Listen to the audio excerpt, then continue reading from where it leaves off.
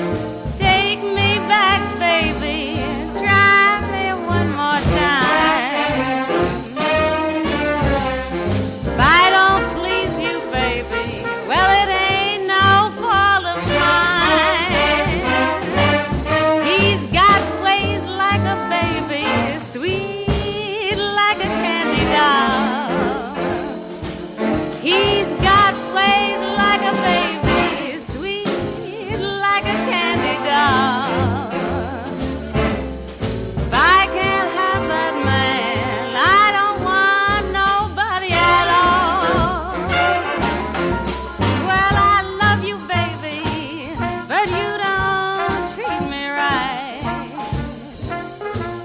Yes, I love you, baby, but you don't treat me right. Walk the streets all day, baby, never come home at night. Take me back, baby, try me one more time. Take me back, baby, try me one more time. If I don't please you, baby, it ain't no fault of mine.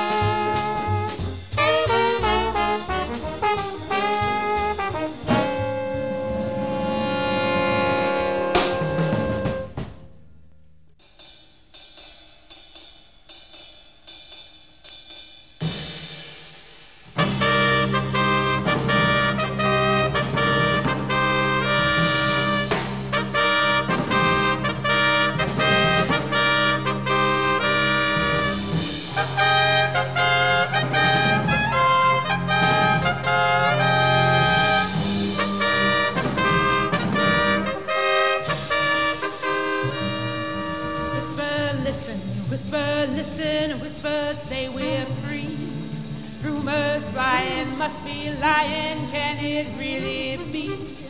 Can't conceive it, can't believe it, but that's what they say. Slave no longer, this is Freedom Day.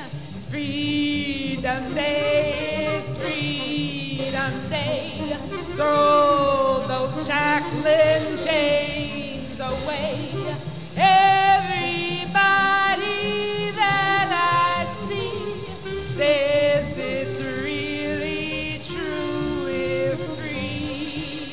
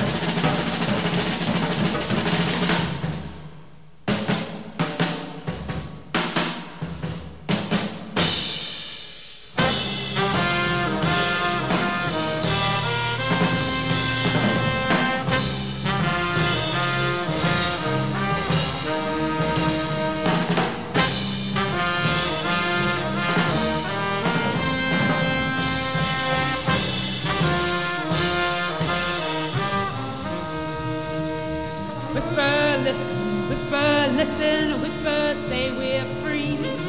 Rumors flying, must be lying, can it really be? Can't conceive it, don't believe it, but that's what they say. Slave no longer, this is Freedom Day. Freedom Day, it's Freedom Day. Throw those shackling chains away. Everybody that I see says it's really true. We're free.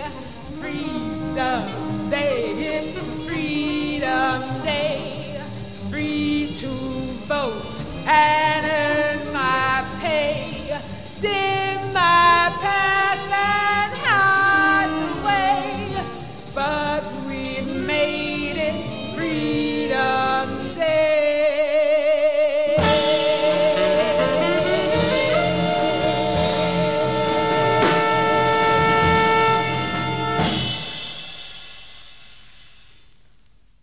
You began your own journalistic career in a relatively small town, didn't you, in New Jersey? Well, I started on a small town weekly while I was going to high school, and then I began to work as country correspondent for a small city paper. I've done everything on a paper except said type. Mm-hmm.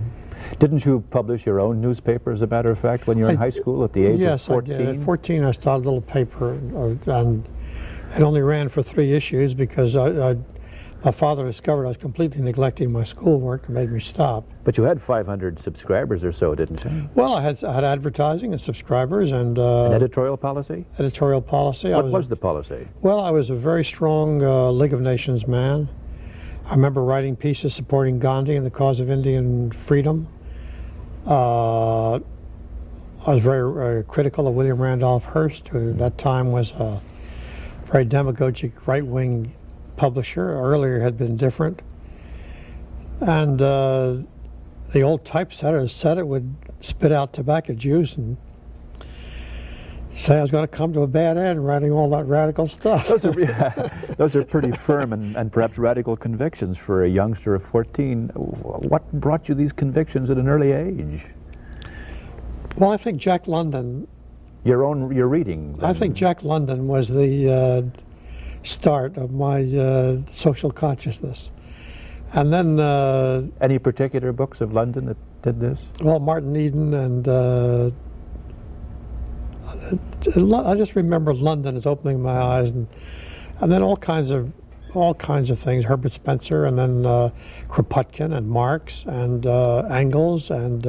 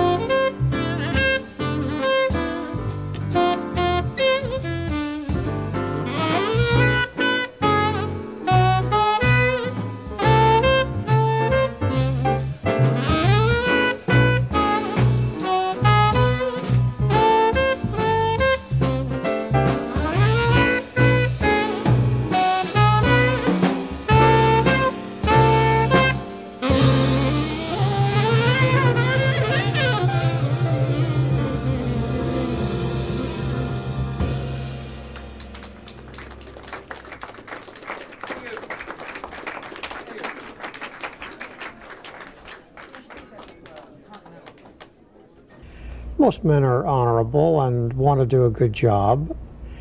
You mean the government institutions are not riddled with evil men? No, no. I mean, certainly, I've been in Washington a long time. People don't realize that down in the bowels of the government are a lot of devoted and hardworking people. But people are led to do evil in spite of themselves by the nature of the institutions in which they're trapped. Mm-hmm. And have the capacity to rationalize that, I suppose, for their own... I mean, I once had to talk to a group of visiting foreign journalists, and I said the first thing to remember when you talk to government officials here, don't believe anything they say. Don't take seriously anything they say. And they laughed, and I said, I didn't say that for a laugh. I wasn't being cynical. What I mean is that most of what you hear is the rationalization of bureaucratic inertia, the momentum of a huge machine. And to get ahead in that machine, you have to show you're on the team, as the military say. And therefore you have to excuse it, to rationalize it, to further its own purposes. And these institutions, which are supposed to be a means, become an end in themselves. You've seen the growth of institutions here in Washington in the years you've been here. Is that going to be inevitable, that it will continue to grow, and institutions will take a larger and larger part in our lives? I think so, yeah. I think so, because life is becoming more complex, and our problems are becoming more difficult, and it makes it all the more important, however, to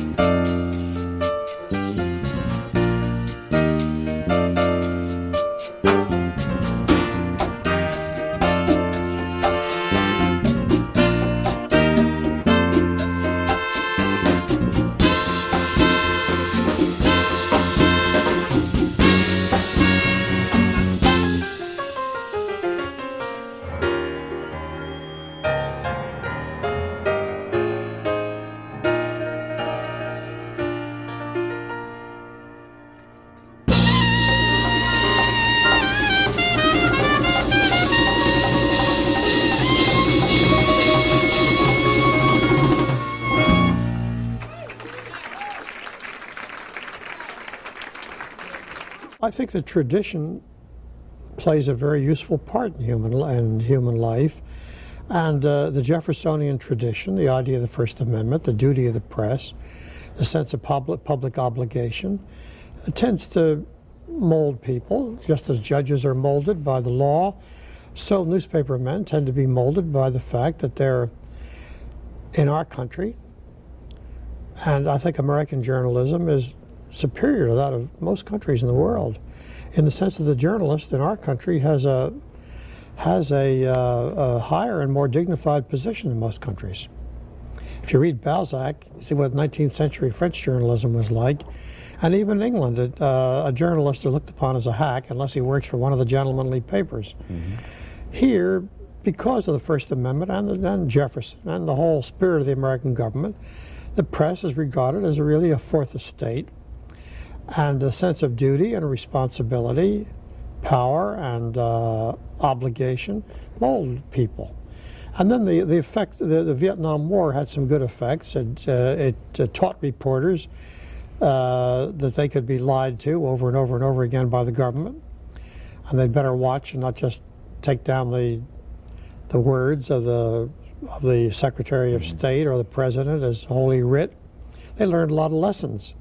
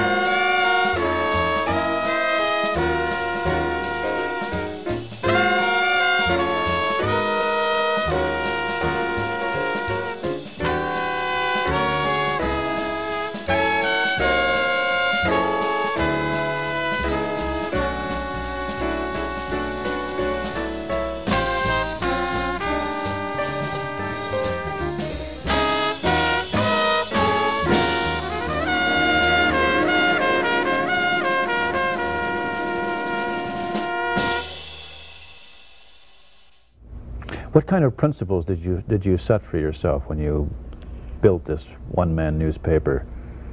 Well, I wanted a radical paper in a conservative format. I wanted dignified typography. I didn't want screaming, sensational headlines. I didn't want exaggeration. I didn't want to pretend I had inside information when I didn't. I wanted it to be sober and factual, as accurate as I could make it, reasoned, not hysterical, so that people on the other side would have to take it seriously, persuasive. And I tried to prove what I was saying from the horse's mouth, as it were, using the government's own documents and government reports and transcripts and press conferences and speeches, and analyzing them the way a historian would, putting them in perspective, so that a man on a college campus who took it and showed it to a conservative colleague, he wouldn't just brush it off, he'd have to take it seriously. So you were concerned not just with reaching the converted, so to speak, but you wanted to reach a larger other audience. people. As a matter of fact, you had some very distinguished subscribers in that early subscription list, and later ones too, of course. Well, I had a lot of undistinguished subscribers too, which pleased me even more, because I wanted to support people that were being harassed and destroyed by the witch hunt. I wanted to defend what I considered basic American principles, and that is the right of freedom of speech and free political activity. And that meant defending first the Trotskyites and then the communists. I disagree with liberals who were only ready to defend people if it could be proven that they were practically illiterate and couldn't possibly be Marxist, and they weren't really communists. I felt that unless it was freedom for everybody, it would be whittled away for everybody. And that means freedom for half-truths as well as truth? Freedom for lies. For lies. I mean, the basic premise of a free society is that none of us can be sure of the truth, and none of us can ever be sure of the whole truth, and therefore it's worth listening to others. And unless you're willing to have people tell lies or half lies, you shut off truths. There's no way of policing it. There has to be freedom. There's no halfway house. And that was the philosophy of Jefferson and of the First Amendment. And